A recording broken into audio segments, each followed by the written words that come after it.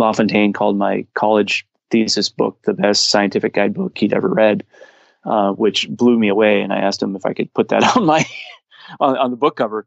And so to get a little bit of a nod from them when you're 21 years old was just really, really great. That was Jeff Morgan telling us about some of his biggest mentors and big influencers over the years. This is episode 120 of the Wet Fly Swing Fly Fishing Show. Hey, how's it going, everyone? Thanks for stopping by the Fly Fishing Show. As we approach the OP Steelhead trip this year, I am looking for a few interested people out there who want to connect for the next trip. If you want to find out more information on how to find potentially a steelhead of a lifetime, head over to wetflyswing.com/OP. In today's episode, I talk with Jeff Morgan, who breaks down fishing small streams. We talk about Jeff's books, including one on Oddballs, his favorite South Park skit, and how to find big fish in small streams. We hear about the far side of entomology, a course that received high honors and was a big influence on his path. Plus, we find out how this course and his fly, Who's Your Daddy, landed in Playboy magazine. Don't miss this one as we hear why Jeff is a anti-hopper-dropper guy when it comes to small streams. Since 1977, the Fly Fishing and Tying Journal has long been considered the angler's magazine, with original how-tos and technical articles written by the best trout and steelhead anglers in the West. FTJ is committed to sharing exceptionally written essays, fiction, poetry, and in-depth guides to fly fishing destinations. FTJ is one of my go-to magazines, and if you haven't checked it out recently, you can get started by calling 1-800-541-9498 or heading over to the web at ftjangler.com. So, without further ado, here's Jeff Morgan. How's it going, Jeff? It's going great. Great.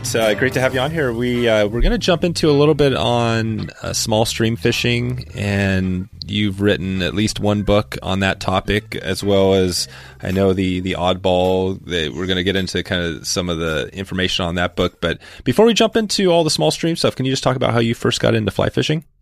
I was kind of born into it. My dad fly fished since he was a kid, and we grew up in Portland, Oregon, so it was an urban environment, pre-river and through it. So fly fishing wasn't a huge thing amongst my friends or anything like that. I was kind of the only one that did it. But my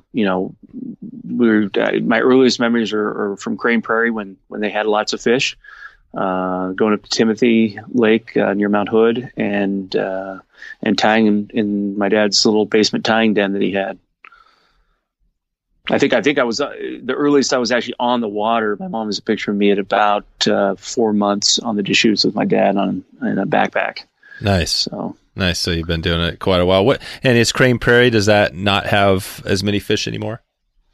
Well, I mean, the whole bass issue has radically changed it from when I was a kid, in the early 80s, not knowing what I was doing, just watching the blanket hatches and not being able to cast more than 20 feet and still being able to pick up, 3, 4, 5 pound rainbows, to what it's become today, where it's much more challenging. And a lot of the prey sources have been depleted, and it's kind of a sore spot with my father, because he notified ODF&W about the bass there in 1982. And there was no kind of public reckoning about the bass until the late 80s. And even then, the Department of Fish and Wildlife really didn't do the best job trying to suppress the population. So the dragonfly population collapsed, and some of the other large prey forms have been depleted severely. So there's still plenty of nice fish, but it just isn't like the good old days. Not the same. Okay, and yeah, there's some other lakes out there too. The what is it? I guess Davis Lake, I think, has some bass fishing now too as well, right? Yeah, Davis has been a boom and bust lake for both trout and bass. It depends on water and depends on tui chub populations and everything. The bass kind of threw an extra wrinkle into that whole dynamic there. But some years it's an amazing bass lake, some years it's an amazing trout lake, and sometimes there's just not a lot of water. Yeah. What did your folks do for a living?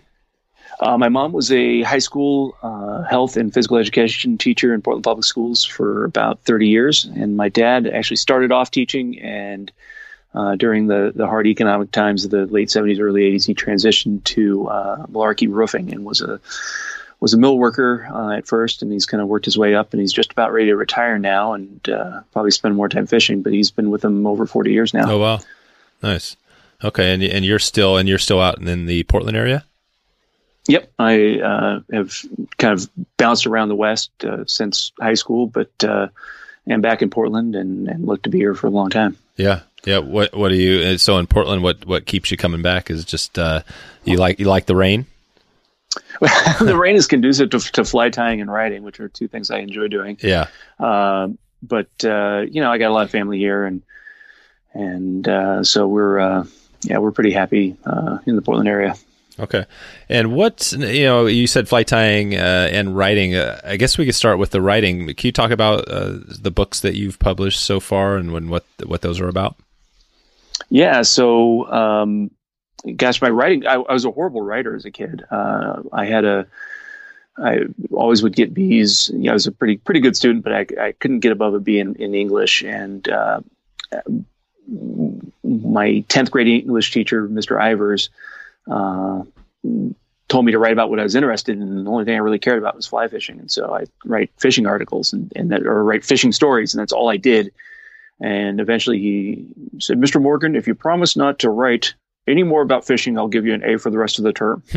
So that kind of got me going. And when I went off to college, University of Montana, my freshman year, I was kind of homesick, and so I started just kind of writing memories about fishing in the Oregon Cascades.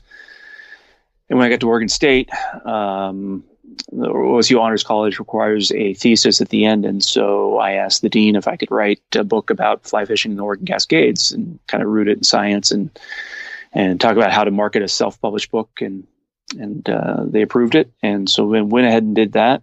And so my first book was actually my senior honors thesis at Oregon State. It's the Angler's Guide to the Oregon Cascades,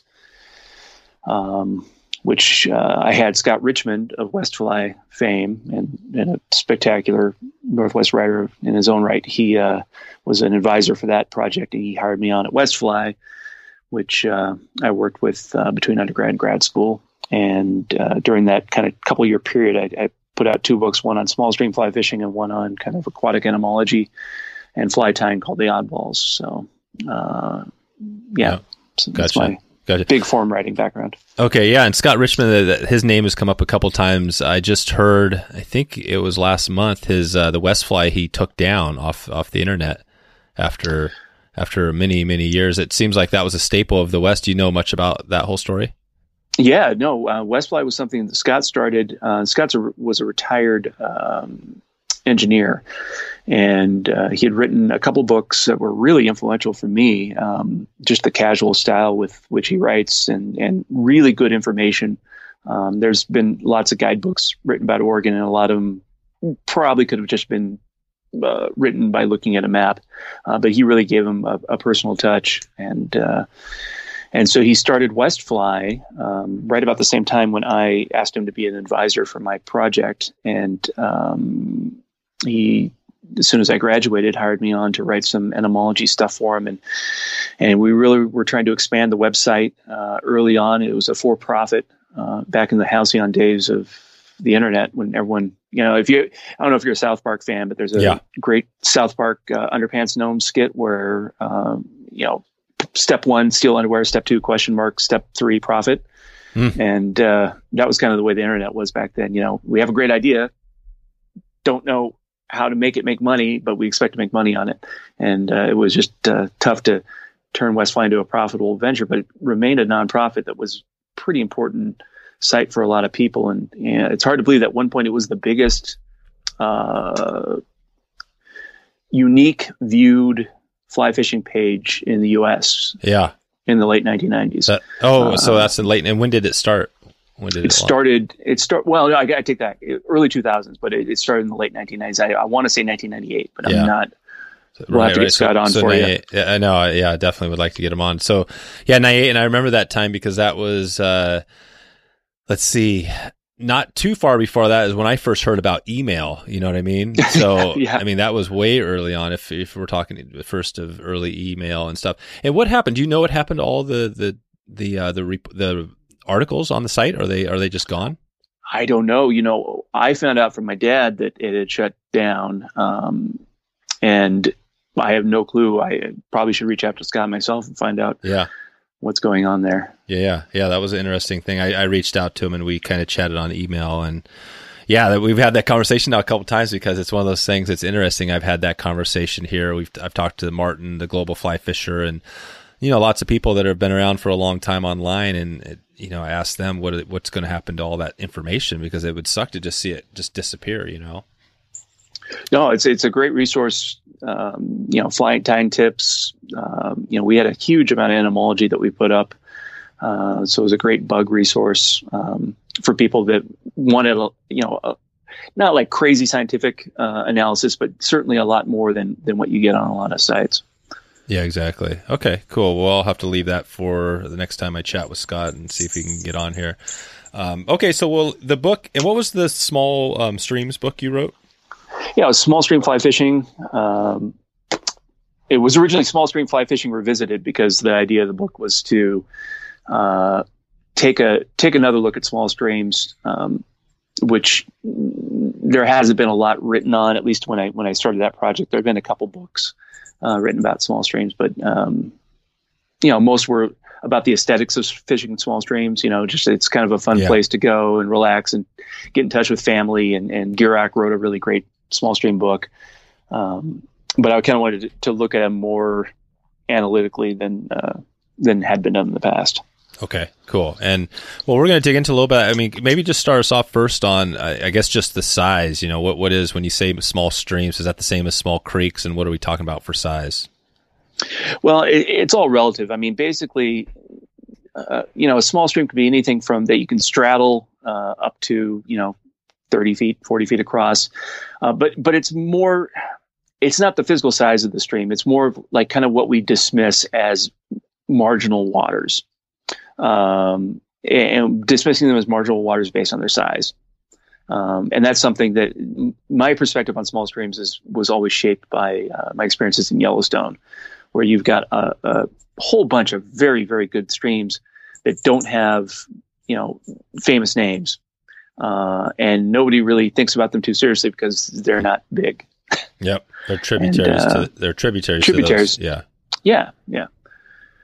Gotcha. Okay. So that gives us a rough idea of the size. And what now in your home, I mean, are these mostly streams that nobody would really ever hear of? I mean, they're like you said, they're tributaries of the ones we know of, right? Yeah. I mean, the book really isn't about a guidebook to particular streams. It's more about kind of the philosophy of approaching a small stream seriously. And the reality is big streams may or may not produce big fish. Small streams may or may not produce big fish. What produces fish and growth is the fish eating more food than it needs to spend to obtain that food. And that theorem holds whether the stream's 3 feet or 300 feet across.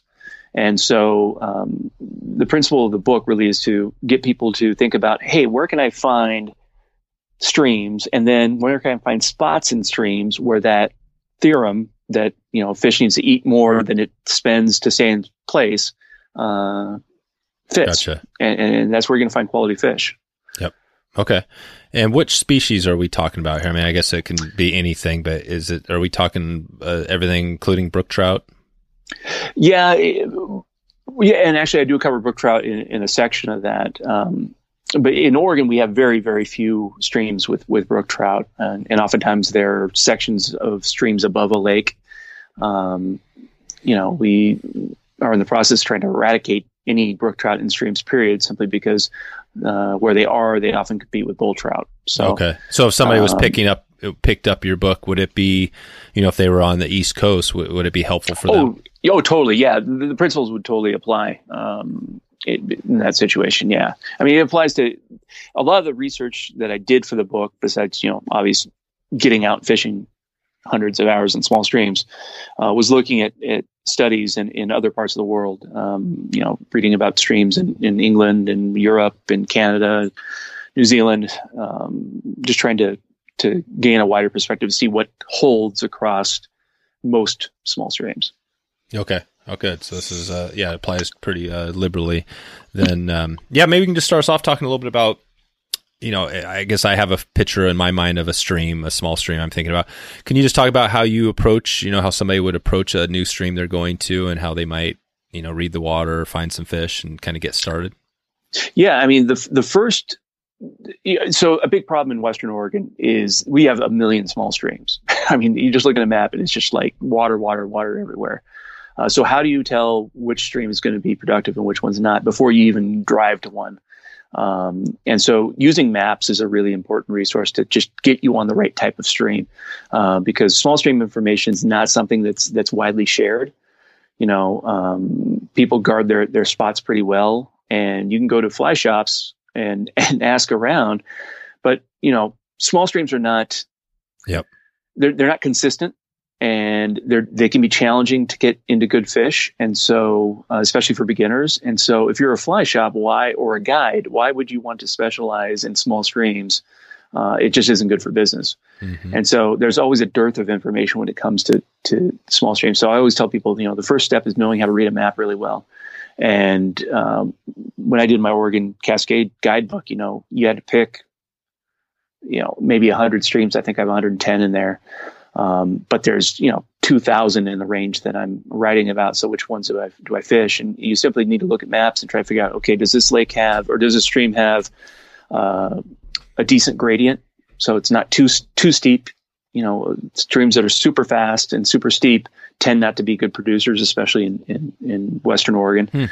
What would be a gradient that would be too much? Yeah, it's like a cascade pool drop.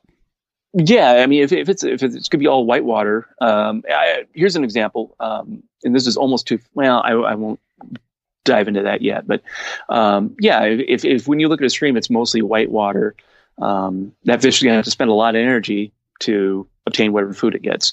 So, but you just look at contour lines. If the contour lines all around the stream are tightly packed, that means you got a steep gradient. If they're widely packed, you can guess that the stream's pretty moderate pace. The second big factor is looking for springs or, lake inputs. Springs can moderate water temperature throughout the year. They can add nutrients. Lake outlets kind of function like mini tailwaters. Mm-hmm. It regulates flow. It provides a constant flow of nutrients. One of my favorite small streams in Western Oregon is Salt Creek, which comes out of Gold Lake. And if you look at Salt Creek, it's a pretty fast stream, and which goes against my rule of, really high gradient streams tend not to be great producers. But because it comes out of a pretty fertile lake, Gold Lake, there's a substantial amount of insect growth in there, and more than you'd expect. Size of or number of fish that are 8, 9, 10 inches and larger. Gotcha. Okay. And then and how would you find the springs and things like that? Well, springs will show up on maps just as a circle with a little line underneath them. Yeah. And so that's kind of the if you see 20, 30 of those along the stream, you can think, well, that might turn into something. And that's the reason why Yellowstone is such a magnificent small stream destination compared to, let's say, Glacier, not too far away, but Yellowstone's a worlds apart fishery, and it's because of the streams. They have lots of hot water springs, but also a lot of cold water springs. Cold water springs still can put in nutrients, still can regulate flow and regulate temperature. So, okay, gotcha. Okay, that makes sense. Then, so I guess let's talk about. So you're approaching the stream. Say it's a 20-foot. You've narrowed it down. You've found some springs, maybe some productive areas. How do you do you approach it differently as far as reading water and finding fish than you would on a big stream? Well, Tom Rosenbauer wrote a book. His book, Reading the Water, talks about, it's all about rocks. And on small streams, it's even more important. Rocks are kind of like your map once you get onto a stream. But before I do anything on a stream, I watch. The number one problem people have with catching decent fish on small streams is it scares the fish before they even have a chance to cast to them. We have a fly on our rod. It all goes back to the small stream mindset. Small stream, small fish, don't need to worry about it, right? Just put on a humpy and go out there and cast. And so we just trudge down to the water and we go through the motions and we catch 7-inch fish. Any fish that grows big on a small stream has had to avoid predators its whole life. And to make it to 4 years old, they've run the gauntlet. And that means when they see danger, they lock down, they get into hiding, they move into deeper water, and they certainly won't take a fly. So, being extremely patient is really a key before anything else, and observing the water, looking for rocks, and then trying to figure out how to prioritize your spots. Are you pretty much sitting a lot of the times, I guess, depending on how much cover, but on your knees sort of thing, crawling up to some of these places? Yeah. A lot of my fishing in small streams is done from kneeling position, crawling into position. There's some places in Yellowstone, Little Firehole River, which used to be able to fish the Little Firehole when the main firehole would get too hot, and the trout would move up into the Little Firehole and stage in various deep runs because it was 20 degrees cooler than the main stem. But those fish had seen 50 anglers a day standing right over them, throwing grasshoppers at them. And so they're just, as soon as they see any sort of movement, they're not going to take anything. And so you kind of have to crawl up on your side and lob a little package of tiny little scud nymphs and kind of check nymph your way through there, and you can pick up some really nice fish. So yeah, I mean, careful approach is really the second cornerstone after being patient and kind of observing the water before you get there. Being careful and getting into position is also important. Okay. And what's the biggest, I mean, as far as fish size, I mean, you've caught or you've heard of in some of these. I mean, can you just catch as big as you're going to find in some of the bigger streams? I guess it sounds like they're turning into the smaller streams at times. Well, yeah, there's a lot of factors involved. There's some streams. I get, it all just depends. It depends on a big fish is always a relative term. Yeah. So on the bighorn, a big fish is 6-7 pounds. On a little stream on the Oregon coast, a big fish might be 12 inches. You probably have the same relative abundance of the big fish in each stream. So, my goal is to try to catch the biggest fish on the small stream. So it might be 12 inches, it might be 14 inches. And, there's seasonal movements with spawning and migration, thermal migrations because it gets too hot or too dry, water's too low. So yeah, there's a lot of variables there. Okay. And can you describe your book, the small stream fishing? I mean, what, from somebody who hasn't picked it up yet and read it, just break it down, kind of a summary of what it's all about. Yeah. So basically it's throwing out the window the idea that small streams are for small fish and small kids, basically introducing that principle that I mentioned earlier, where fish's growth is totally dependent on how much the food the fish can consume, depending and compared to how much energy it has to expend to stay there. And so trying to find places find the right small streams and find the right places on those small streams and not screw it up by approaching poorly, is kind of the cornerstone of the book. But, we go into the kind of the geology and the environmental factors that make up a good small stream. We cover small stream fly patterns, small stream entomology. The bugs that you find on small streams are very different than what you find on big streams. Big streams tend to be monocultures. You have maybe 7, 8, 9 genuses that dominate 90% of the biomass. On a river like the Deschutes, very, very limited number of species compared to, say, almost any small stream in the Oregon Cascades. I had a great entomology professor at Oregon State who also taught Rick Hafley and Dave Hughes. That was Anderson, right? Dr. Norm Anderson. And when I told him my interest in bugs and that I was going to go to the Deschutes, he's like, "Why do you waste your time on the Deschutes? It's boring." And so he goes, "The Metolius is so much more interesting," which he's totally correct. And so he tuned me into the diversity that small streams offer. Oh, cool. Which also means that, another myth about small streams that haunts us. We think that they're dumb and small stream fish never get selective, but you I found many instances all across the country where you're fishing a stream that might only be 5 feet across, but that fish only wants a particular mayfly or a particular caddis. And if you're off, you're off. You're just watching a fish jump. Yeah. Yeah. What, Tom Anderson Norm Anderson, anything that comes to mind, that you learned that was big, from that? It sounds like, so you were under him in like undergrad or? No, I I was a history and economics major and, environmental economics and environmental history, but I'm a nerd. So I just knocked on his office door and just started bugging him. Gotcha. And, I had a great, entomology professor there that I took a couple classes with, a guy named Rick, Eggert, who did a class called Foresight Entomology. Super famous course. It was actually named the best college course in the United States by the Chronicle of Higher Education and Playboy. Rare honor for a college professor. But he was a great entomology prof, and so I visiting him, and then he said, "Oh, you got to talk to Norm." The one thing that Norm really kind of inspired with me was crane flies.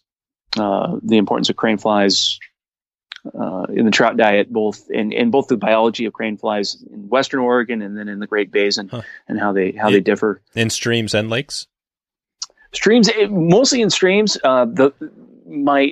Learning a lot more about crane flies and the history of using crane fly imitations in Great Britain kind of made me more aware and learn. I learned mostly about the lakes on my own, but he was really big on explaining the biology of how they operate in Western Oregon and Eastern Oregon. The big revelation for me from him was that with the soil structure in Central Oregon, Central Washington, Idaho, it's very difficult for crane fly larvae to burrow into that and maintain their burrows. So a lot of the crane flies are semi-aquatic, and they live actually under the substrate in streams and in the marginal areas. And of course, they're disturbed by wading anglers, wading rafters, floods, and things like that. And so a place like the Crooked River has been like my best place to fish crane flies anywhere in the country.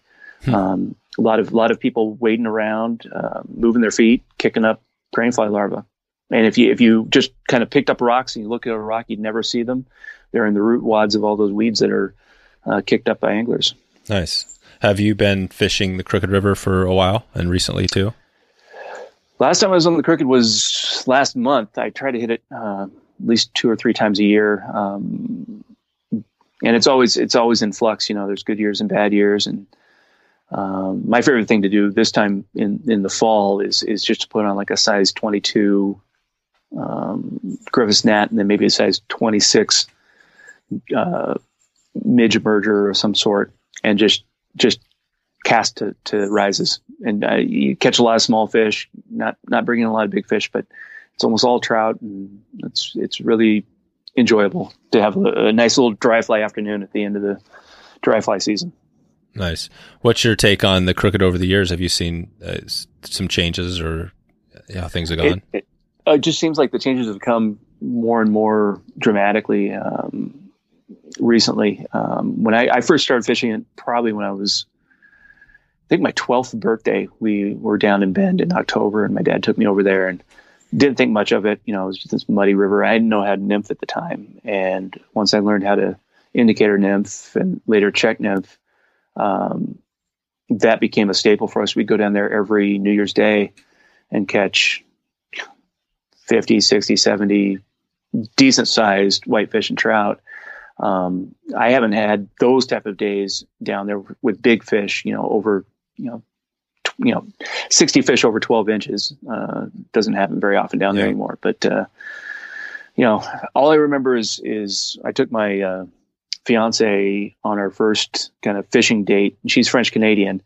So she can handle the cold. We went down to the Crooked on New Year's Day about 4 years ago, and the river was frozen all the way up to about a mile of the dam. Wow. It was frozen over, and there was anchor ice on there. because they cut the flows down to 16 CFS. Jeez. And I'm just thinking, what are we doing here? And of course, the next year we have another series of small fish, because when you have anchor ice, you kill off a lot of the insect life. You don't kill the fish necessarily, but you kill off the insects that are not in egg stage. So it seems like there's some water management issues there, but there's a lot of conflicted interests. So it's a complex situation. Yeah, it's interesting. I'm trying to think of the episode now. We were talking somewhere in Denver. It's the main run that goes through the folks that fish that really popular run out of Denver. And they were talking about how, and I think it was Pat Dorsey was talking about it. And he was saying how it's for water. Obviously they need water for the city, but it's also managed pretty well for fishing, because that's a big part of it. And I'm not sure if the Crooked River is the same way. Yeah, I don't follow the politics of it. I probably should do that a little bit more, but it's certainly not managed for the benefit of rainbow trout fly fishing. Yeah, exactly. Okay, well let's get back to the you mentioned some fly patterns. Can you talk about a few of the popular fly patterns that, if you had to say you want to just grab a handful of some of the ones that might work around? Are there certain patterns? Does it really depend on what stream you're at? Are you talking about for small streams? Or yeah, for small streams. Well, so my number one priority with small streams is having a fly that, let's say you're fishing trap flies, a fly that'll float, but also be visible to you under a variety of conditions. Because, if you're on a small stream, you're going to have shade, you're going to have, sunlight, you're going to have white water, you're going to have pools. So you need a fly that you can see. And you also need something that's natural. I think, it's really fun to put on a Royal Wolf and just live and ride and die with a Royal Wolf. And I love to tie them, but sometimes I like to have some more natural stuff in there. So my number one fly that I use is a fly I call a Cascade Flying Ant. I've been tying it for about 20 years now. It was actually 25 years now. It was it's a variation of Randall Kaufman's Flying Ant. And it's got black rabbit fur body, actually hairtron body, brown hackle and grizzly tip wings. And I call it tri-visible because it's got the black, which shows up in white water or in glare. It's got the white, which shows up in shade, the white on the grizzly wing. And then it's got brown, which contrasts with both. So you can kind of see it no matter what the water conditions are. And it matches something that's extremely common in the natural diet of Cascades trout. And it works great in the Rockies as well. So I start with the Flying Ant as my number one kind of dry fly pattern. And then the other big fly I like is my crane fly. I tie a couple different dry deer hair caddis flies, crane flies. And the reason why I like them is they float really well. You can see them. They're natural. And they're big enough that little fish can't get onto them. And if you find yourself tired of unhooking 6-inch fish or smaller, you don't have to worry about that if you got one of these bad boys on, because unless that fish is about 7-8 inches, it can't, all that hackle pushes it away from the fish's mouth. What's its pattern? Do you have a name of something we could look at? Oh, Deer Hair Daddy is, I have a big problem with naming flies. Yeah. Long story short, when I was freshman in college, I was doing a lot of commercial tying, and I tied for a shop in Montana. The shop owner asked me to come up with some stonefly patterns, and so I did that, thinking, man, I scored a winter job. I'm going to be, living large throughout the snowy Montana winter. And all of a sudden, I come into the shop, and my fly has his name on it, and was tied overseas. So that was my introduction to globalism. So if you read any of my books or any of my articles, I give ridiculous names to my flies. My flies are all either named after Bob Dylan lyrics, pro wrestlers, sports things. I just give silly names to it because, flies are just, it's like folk music. It's a step in a process of innovation. So yeah. What's the craziest name you can think of? Well, the craziest name is Who's Your Daddy, which wasn't that. That's a sinking dragon crane fly and a sinking adult crane fly pattern, which again ended up in Playboy. So how did that happen? I don't know. I just got a call from one of my friends who said, you have a fly in Playboy. I'm like, what? So that was back in the early 2000s. And so Playboy, I mean, they have a fly fishing section of their. All I saw was the page that they took a picture of and sent it to me. And it just had like random things like they're cool named things or seductive names, I guess. So that's crazy. Okay. Yeah. So, but I've named flies all sorts of crazy. A lot of my friends, I slip their names in there to flies. So we try to keep it light. Yep. Yeah, that's right. You're not quite, although you've had it in Playboy, you're not on the Kelly Gallup path of the poor names. Yeah. No. And now a quick word from our sponsor, the Fly Fishing and Tying Journal, your seasonal magazine covering fly tying, fly fishing destinations, how-to, short stories, and more. Here are a few examples of what is getting me fired up from the winter edition of the FTJ. Check out a story by Deck Hogan on big flies for the OP. Perfect timing for our upcoming trip for the OP. Get the inside scoop from Dave McNeese down in Southern Oregon and his technique on dyeing fly tying materials. We also head over to the North Umpqua, then the Green River, and another story on the green butt skunk from Gary Lewis, kind of a history piece there on the skunk. I had Gary on the podcast as well in a previous episode. Lots of additional content in every episode of the journal. Head over to ftjangler.com and subscribe so you don't miss any of the tips, tricks, and stories in the next issue. That's ftjangler.com to get started today. And tell them you heard this ad on the podcast, and I'll find a way to make it up to you if you reach out to me at dave@wetflyswing.com. Okay, let's get back to the show.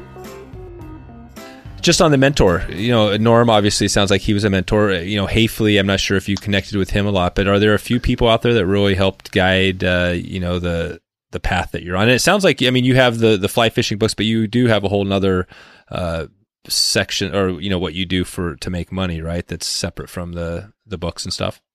Yeah. No, I've done a lot of different things in my life besides the writing, but in terms of like the writing and kind of going down that path, Scott Richmond was a huge influence on me. Yeah. Dave Hughes was too. When I was very young, actually, Hughes and Lofontaine, Gary Lofontaine, when I did my first writing, both gave me very positive reviews. Oh, cool. Lofontaine called my college thesis book the best scientific guidebook he'd ever read, which blew me away. And I asked him if I could put that on that's amazing, on the book cover. Gosh. And so to get a little bit of a nod from them when you're 21 years old was just really, really great. And then I've had a lot of benefactors within the industry.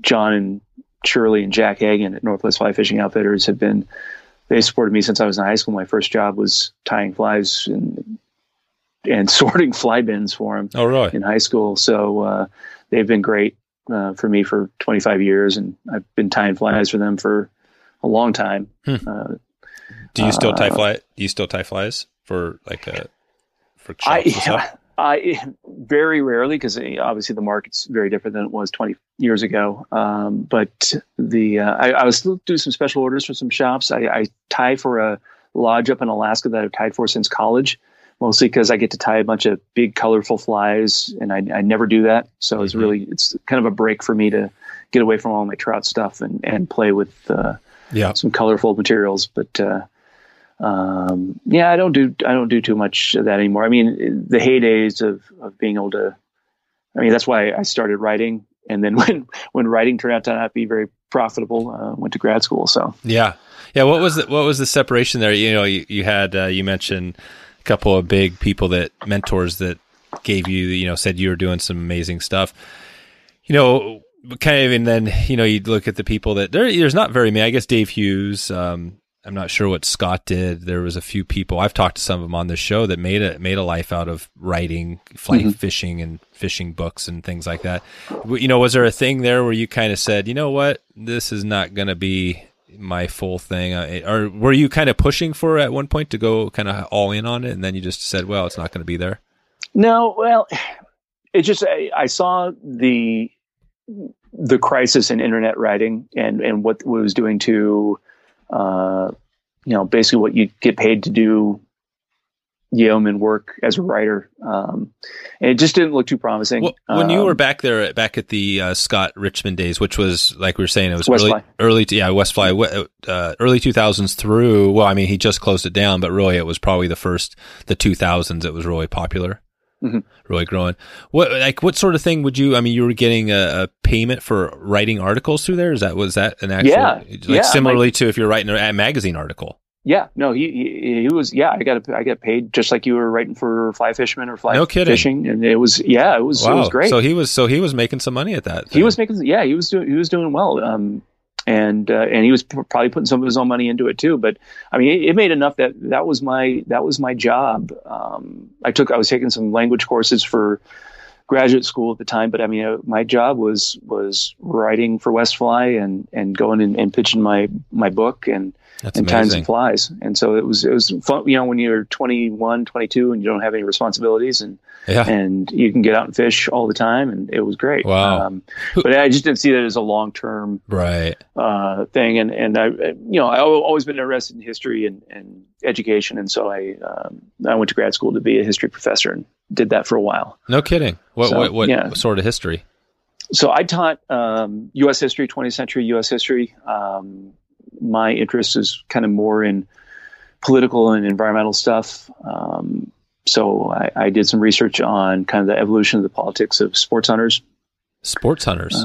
Kind of looking at... Like Teddy Roosevelt and... Exactly. I was looking at how hunting kind of played into politics from Teddy Roosevelt, through about the 2004 election, looking at, the either mockery or just the odd nature of John Kerry having to actually walk out and show his gun to prove that he was a hunter. Right. For political. And there's these awkward photo shoots because just saying that he hunted wasn't enough. He actually had to have the gun with him, and it seems like that has become more important within kind of the political mindset of the hunting world compared to 100 years ago, where there was a whole bunch of other factors involved with what made you a hunter and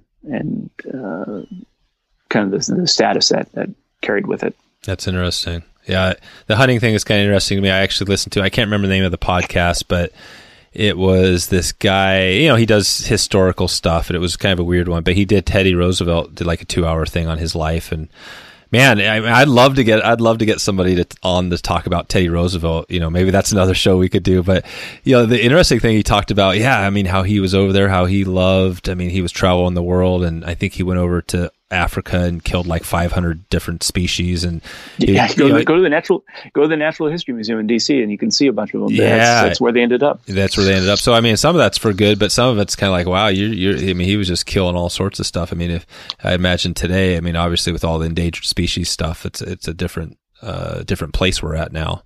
But you still see trophy hunters out there, right? Yeah, you still do. And, back in his time, a lot of people did that hunting. You didn't have Instagram. You didn't have iPhones. You couldn't just go out and take pictures of stuff. You had to, in many cases, you had to shoot it to study it. Yeah. You didn't have guidebooks, and photography was a new thing. And so, hunting wasn't just a thing of men. Women that were interested in nature and were out there shooting, and Field and Stream had 3 columns by women in the 1890s. Oh, cool. Wow. So the history of hunting is very interesting. It's probably another podcast. yeah, exactly. No, it's good. Okay, well, let's see. Where are we at here? I was just kind of getting off on that. I get fired up a little bit when I start talking about hunting, because I do a little bit of deer hunting still, and probably some bird hunting if I had more time. That's what fly tying is what got me into bird hunting. One of the other things that made me interested in hunting is that I didn't grow up a hunter. My dad hunted a little bit, but he gave it up. He was a duck hunter and pheasant hunter, but he gave that up when we were kids because Saturday mornings were soccer and baseball. That's exactly what happened to me 8 years ago. Yeah. And so he never did it. And he, taught us how to shoot twice when we were kids. And I was in college and I was tying commercially. And funny story, I was at Oregon State and I went down to the Hairline complex down there in Monroe. And I was trying to see if I could get a wholesaler set up with them because I was buying so much material. And I saw the cages of rabbits. And I was like, this is like a bunny Auschwitz. Really? It was an awakening moment. Was it a bad situation? No. It was just, I just didn't, in my brain, these things came in craft packages. It wasn't animals. Oh, right? Gotcha. Yeah. And all of a sudden it really hit me that, my God, I am killing animals to create these things. Yeah. And from then on, I decided that I needed to kind of be more involved in what I was doing, more conscious and kind of aware of my impact. And so I started duck hunting and bird hunting, and that's pretty much all I do. But I try to get out a couple times a year. And the great thing about it is you get all sorts of, especially if you're a duck hunter or you get all sorts of feathers that you otherwise wouldn't have access to. So it's been a great boon for my stores of feathers. Nice. Yeah, I have. Let's see what episode we're at now. I'm trying to think now backwards. So Tom Whiting, he was on and he talked about, I don't know if you know the Whiting Farm story, but that's a pretty interesting one. He's kind of come in and with his genetics has made some of the best chickens. I mean, he talked about even this one that he went so far as to, it is a black, featherless chicken. Oh, jeez. He got the genetics to, so he's like a wild scientist over there just doing all these, but he's got some of the best hackles for fly tying in the world, so it's pretty cool. It's amazing. It's amazing what they've done, from a kid when we're using little India capes and China necks and stuff like that to what you see now. When I teach fly tying classes, I always bring in a couple Indian necks and then show them what the Whiting hackles and the Metz hackles look like now. And they're like, whoa. Yeah. That's what 40 years of genetic engineering will do. So you still do some classes and things like that. Do you spend a good chunk of your time in the fly tying and fly fishing space still? No, not really. I do demonstration tying at some of the events throughout the Northwest, and I go and do the FFF clave each year and sign some books and do some stuff out there. And I teach a beginner and intermediate fly tying class at Northwest Fly Fishing Outfitters. I've been doing that whenever I'm in town since I was a senior in high school. So it's kind of fun just to engage new tires. And I like to teach, I'm kind of a teacher by nature. So it's a really fun opportunity to kind of introduce people to stuff and tell stories and just spread the sport. Yeah, that's cool. Yeah, it sounds like you've had a pretty diverse background. The history, that's definitely interesting. I wish we had a little more time to dig into that. I did want to touch on one other thing before we get back into kind of finish up that small stream piece. The Oddball. What's the book on the Oddballs? Can you talk a little bit about the title of that book and what that's about? Yeah, so the Oddballs, I finished small stream fly fishing and knew I wanted to do something with bugs because I just really I was really focused on bugs. And I was between undergrad and grad school. I had, lots of time on my hands, and I just threw myself into trying to understand the trout diet better. Because I was noticing that everything I was reading about stoneflies, mayflies, caddisflies was essentially the same stuff from Haefling Hughes's Western Hatches, Leeser's stonefly book, Lofontaine's caddisflies book. Literally, beat for beat, that's I was reading the same stuff over and over and over again. And I'm like, is this like a game of telephone? Are we just, saying the same things over and over and tweaking them a little bit? And then I'm reading other things about, leeches making up 50% of trout diet in lakes. And I'm like, you can't know that. because you can't, leeches break down in the trout's stomach extremely quickly. So there's no way you're finding this author was not finding 50% leeches in a trout diet, period. Because when I sat down and I started doing the research for the Oddballs book, I consulted over 270 professional peer-reviewed trout diet samples and throughout the United States, Canada, Europe, New Zealand, Australia, and in all those studies, I found 2 leeches. Wow. It's just extraordinarily rare for scientists to find them. So I'm doubting that we're finding them. So anyway, I basically tried to write a new entomology, but it was just too ambitious. It was too big. And I presented to several different publishers, and they're like, yeah, we really like it, but we can't do a 650-page bug book. Yeah. Nobody's going to do that. And with footnotes, because I footnoted everything. Wow. Mostly because of stories, like I said before, where you get these random stories about, yeah, this is a sample. And I'm like, show me where that actually happened. So I wanted to show my work. And so I talked to Amato, and we ended up kind of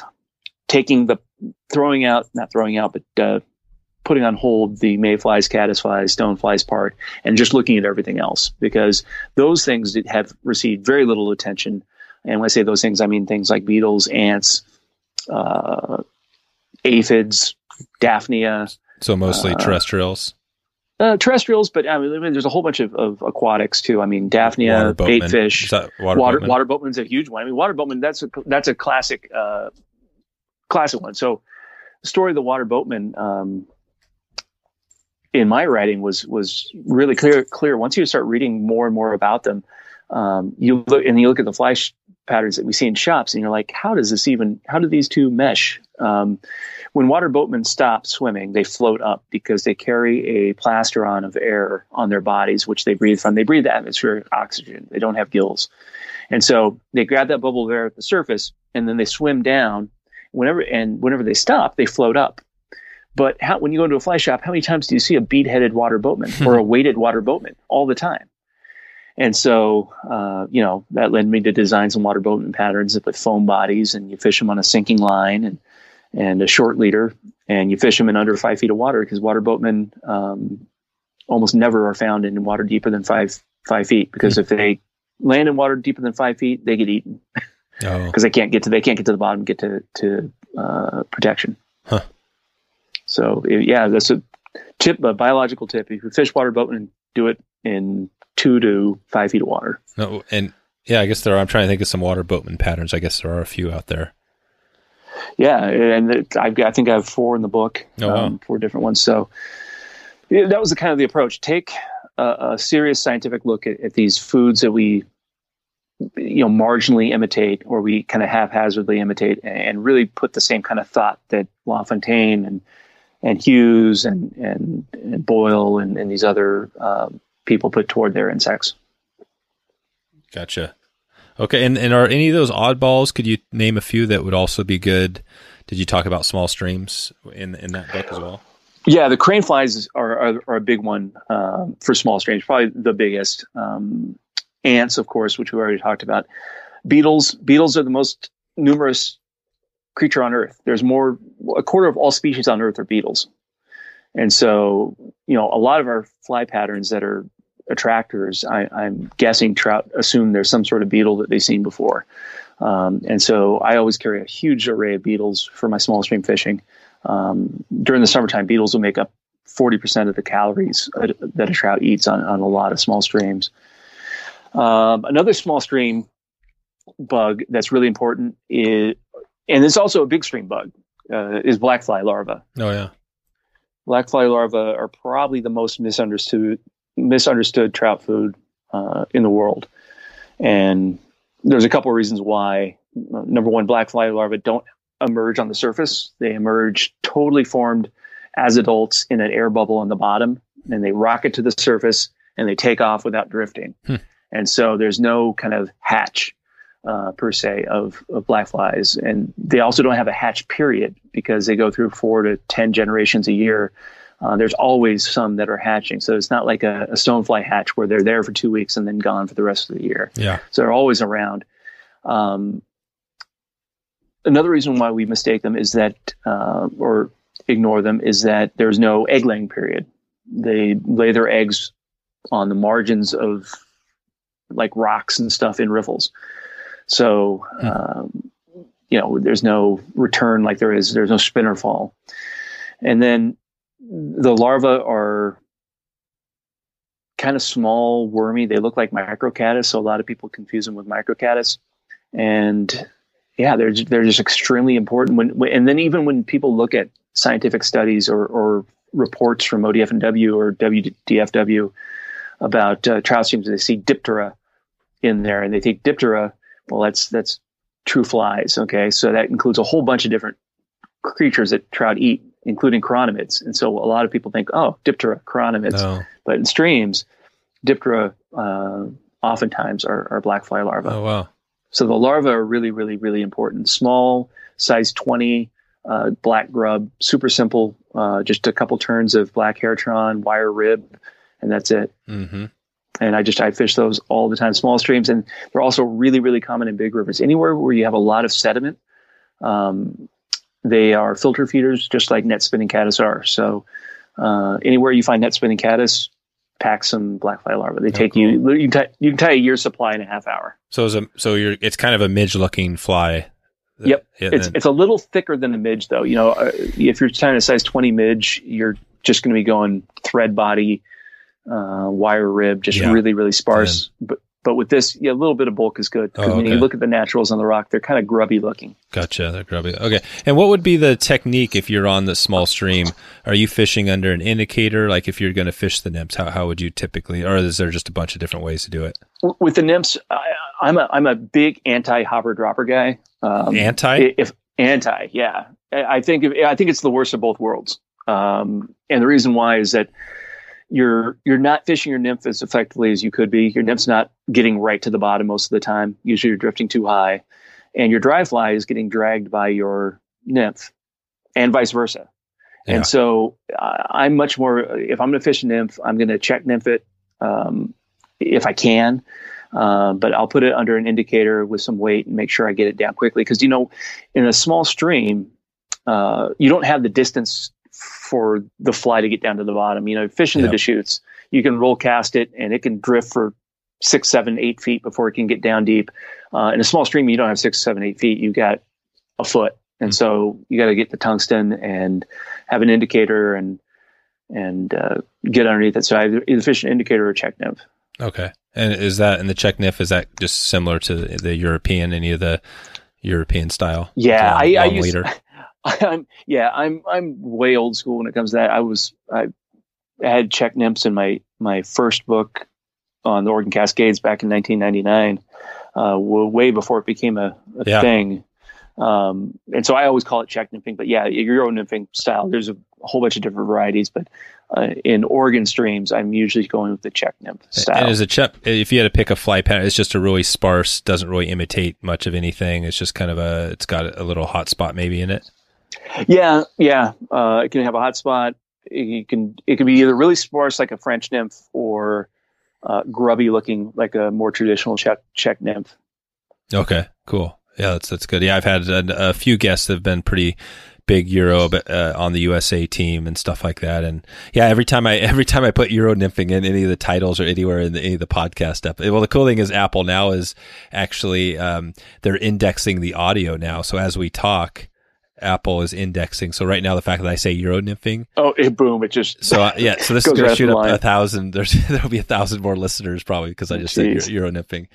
But no, it's interesting to me because I'm old school, and you were ahead of the game for sure. But back in 99, 2000s, whatever, man, I had no idea. And I guess what I was doing was kind of similar because we always fished. I was taught to fish without an indicator, just a straight line, but we were using built leaders and they weren't thin, very thin. So I know I wasn't getting down to the fish a lot. But But yeah, so in the stream, so you're out there, and would you say you're doing as much nymphing as dry fly fishing in the small streams? No, it depends on the season. If I'm fishing early or late, I'm more likely to nymph. If it's high water is also a great time to be on small streams, especially, this time of year. We think, days like we just had a big dumping of rain here in the Portland area. And a lot of people say, well, the river's blowing out. I don't want to fish. But if you look at when trout eat during the wintertime, throughout the early spring, it coincides with flooding situations. No kidding. Yeah. So the fish will move to marginal areas. And after a day or two getting used to whatever sediments in the water and the flow, they start feeding pretty aggressively. So even when you have high water like this, it's a good time to get out and nymph. But during the summertime, I'm pretty much on terrestrials, on most of my small streams. So, okay. Unless there's a specific hatch going on, I'm usually throwing an ant or a beetle. Gotcha. And as you look back at, again, for somebody that maybe is new to the small streams, any other tips or anything you want to throw out there that might help somebody find some fish? I'm just thinking again, where you already said a bunch, finding the rocks and boulders and the resource to Tom Rosenbauer. It sounds like he's got a good book. Anything else we're missing here? Well, I always tell people fish a longer leader and a longer rod than you probably associate with small streams. If you're fishing open small streams, open canopy small streams, which tend to be the better ones, in the West Coast, if you have a closed canopy small stream with a lot of conifers over it, odds are it's not going to be very productive. Not many bugs, exactly. Water's too cold, no algae growth. Yeah. But if you're fishing open canopy, open water, I see a lot of people come to small streams and they got the 7-foot rod, and you're fishing, in a windy Wyoming open small stream, and it's like you got, my favorite is like a 11-foot. I've got an 11-foot 4-weight Winston that I just love to throw. And I fish long leaders. I fish as long as you can cast is my rule. So I often fish like a 15-foot leader. No kidding. On small streams. Because if, the less line you have on the water, the longer the drift you're probably going to get.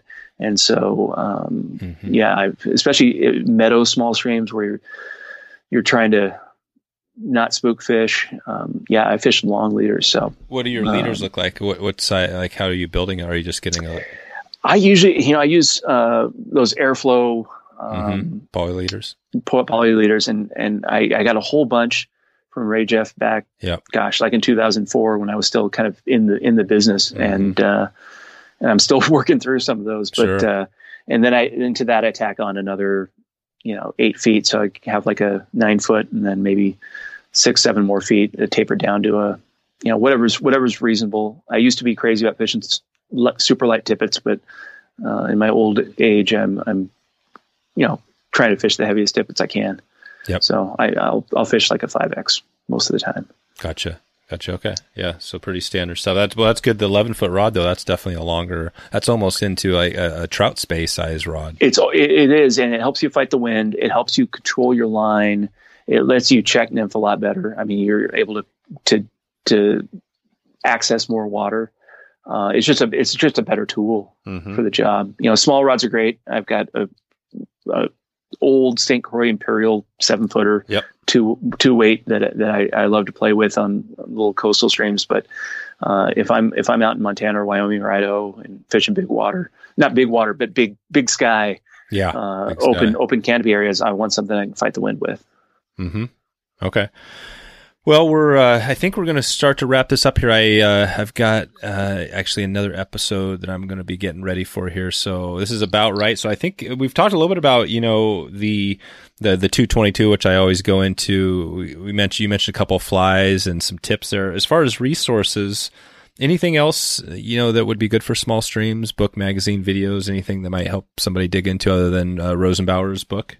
And that's pretty much the Bible, it sounds like, for small streams. Well, it's just his is just Reading Trout Water is his book. And I think that's just a principle, because on small streams, reading trout water is paramount. If you can't read the water, you're not going to get anything. On big waters, the features are huge and they're hard to miss. But on a small stream, they can be easy to miss and easy to overlook. And so if you're not a pro at reading the water, that's a great resource to start with.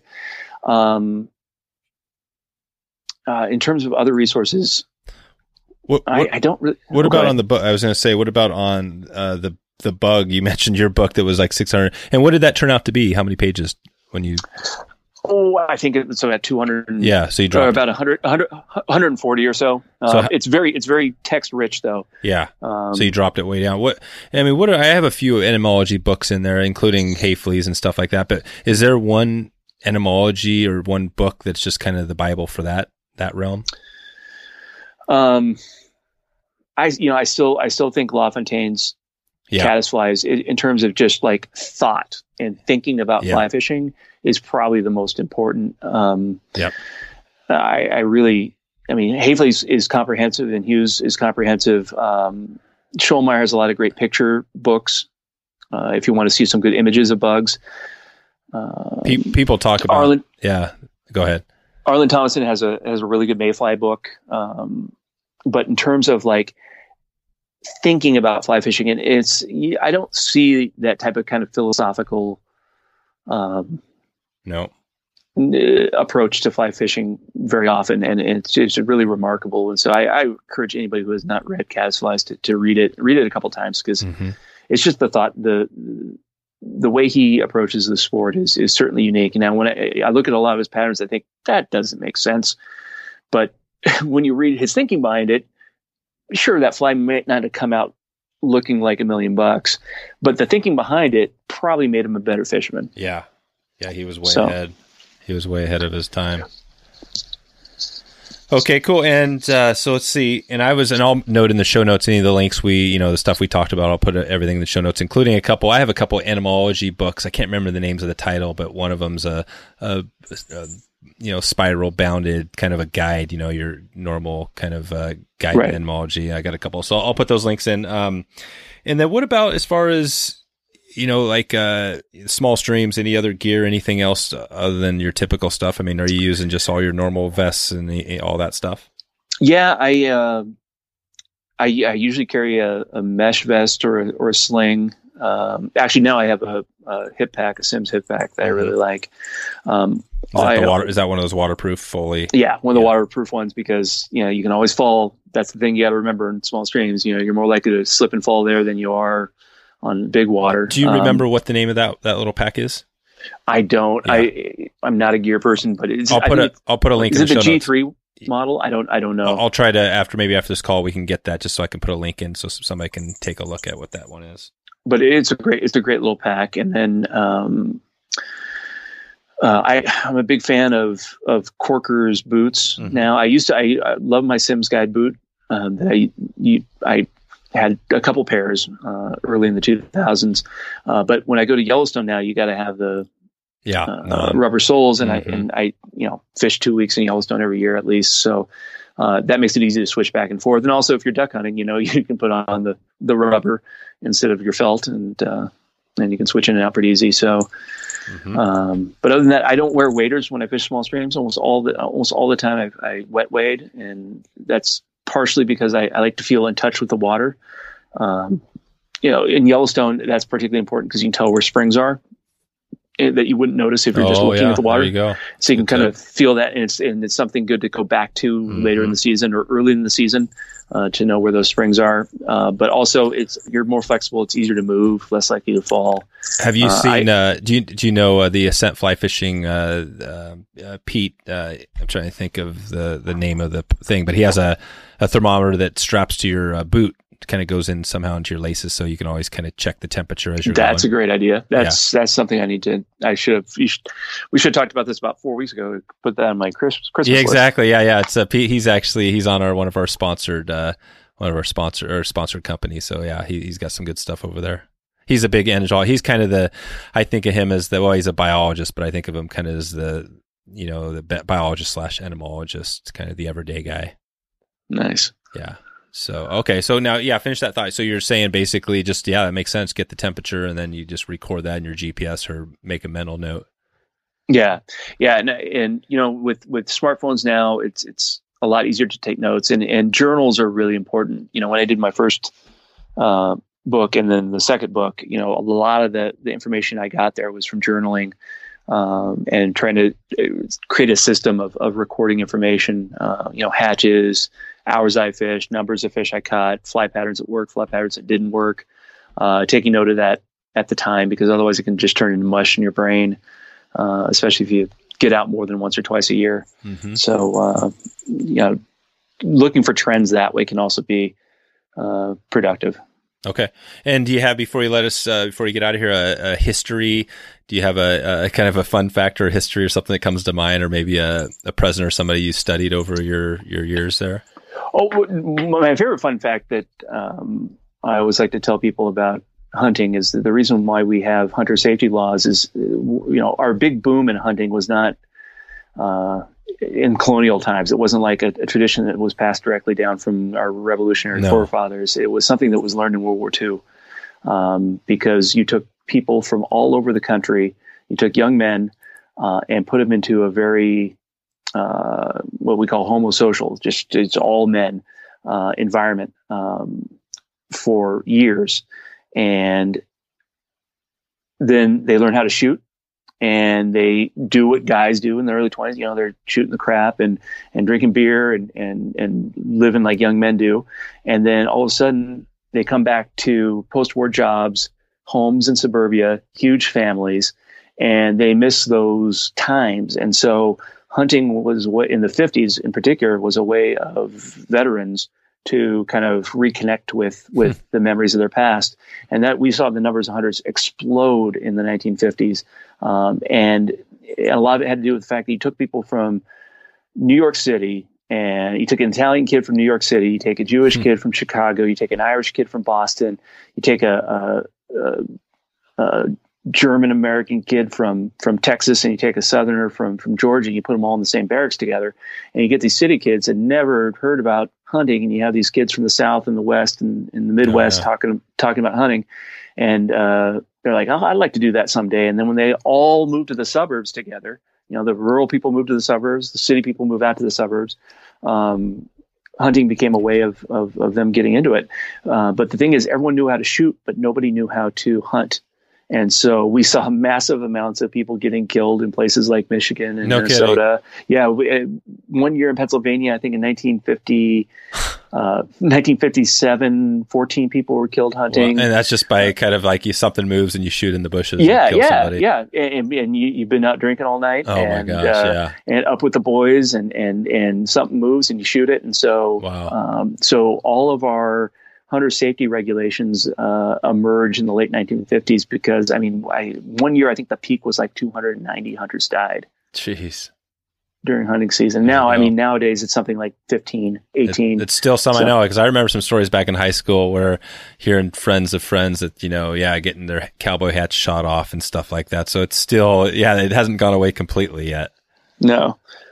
Yeah. So that's okay. Well, that's a good fun fact. And then is there just one takeaway from today? Anything that we talked about that you think was should be a focus for the small streams, or anything else we missed? We covered a little bit on it. It sounds like it's pretty straightforward. Is that the case?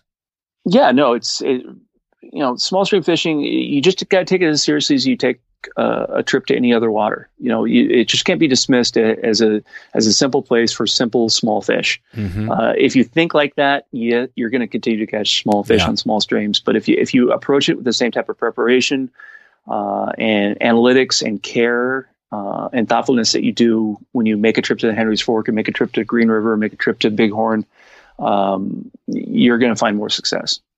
Cool. And in the next 6 months or so, anything new we can expect from you in the, personally or professionally here, and with what you got going? Well, I have some book projects I'm still working on, but I'm going to try to get on a couple trips. We're going to be going to France in late May, so I'm hoping to do some French nymphing over there. Oh, cool. And try a couple rivers there in southern France. So. Right on. Sounds like a good time. Yep. Cool. And people can find you just jmorganflyfishing@gmail.com.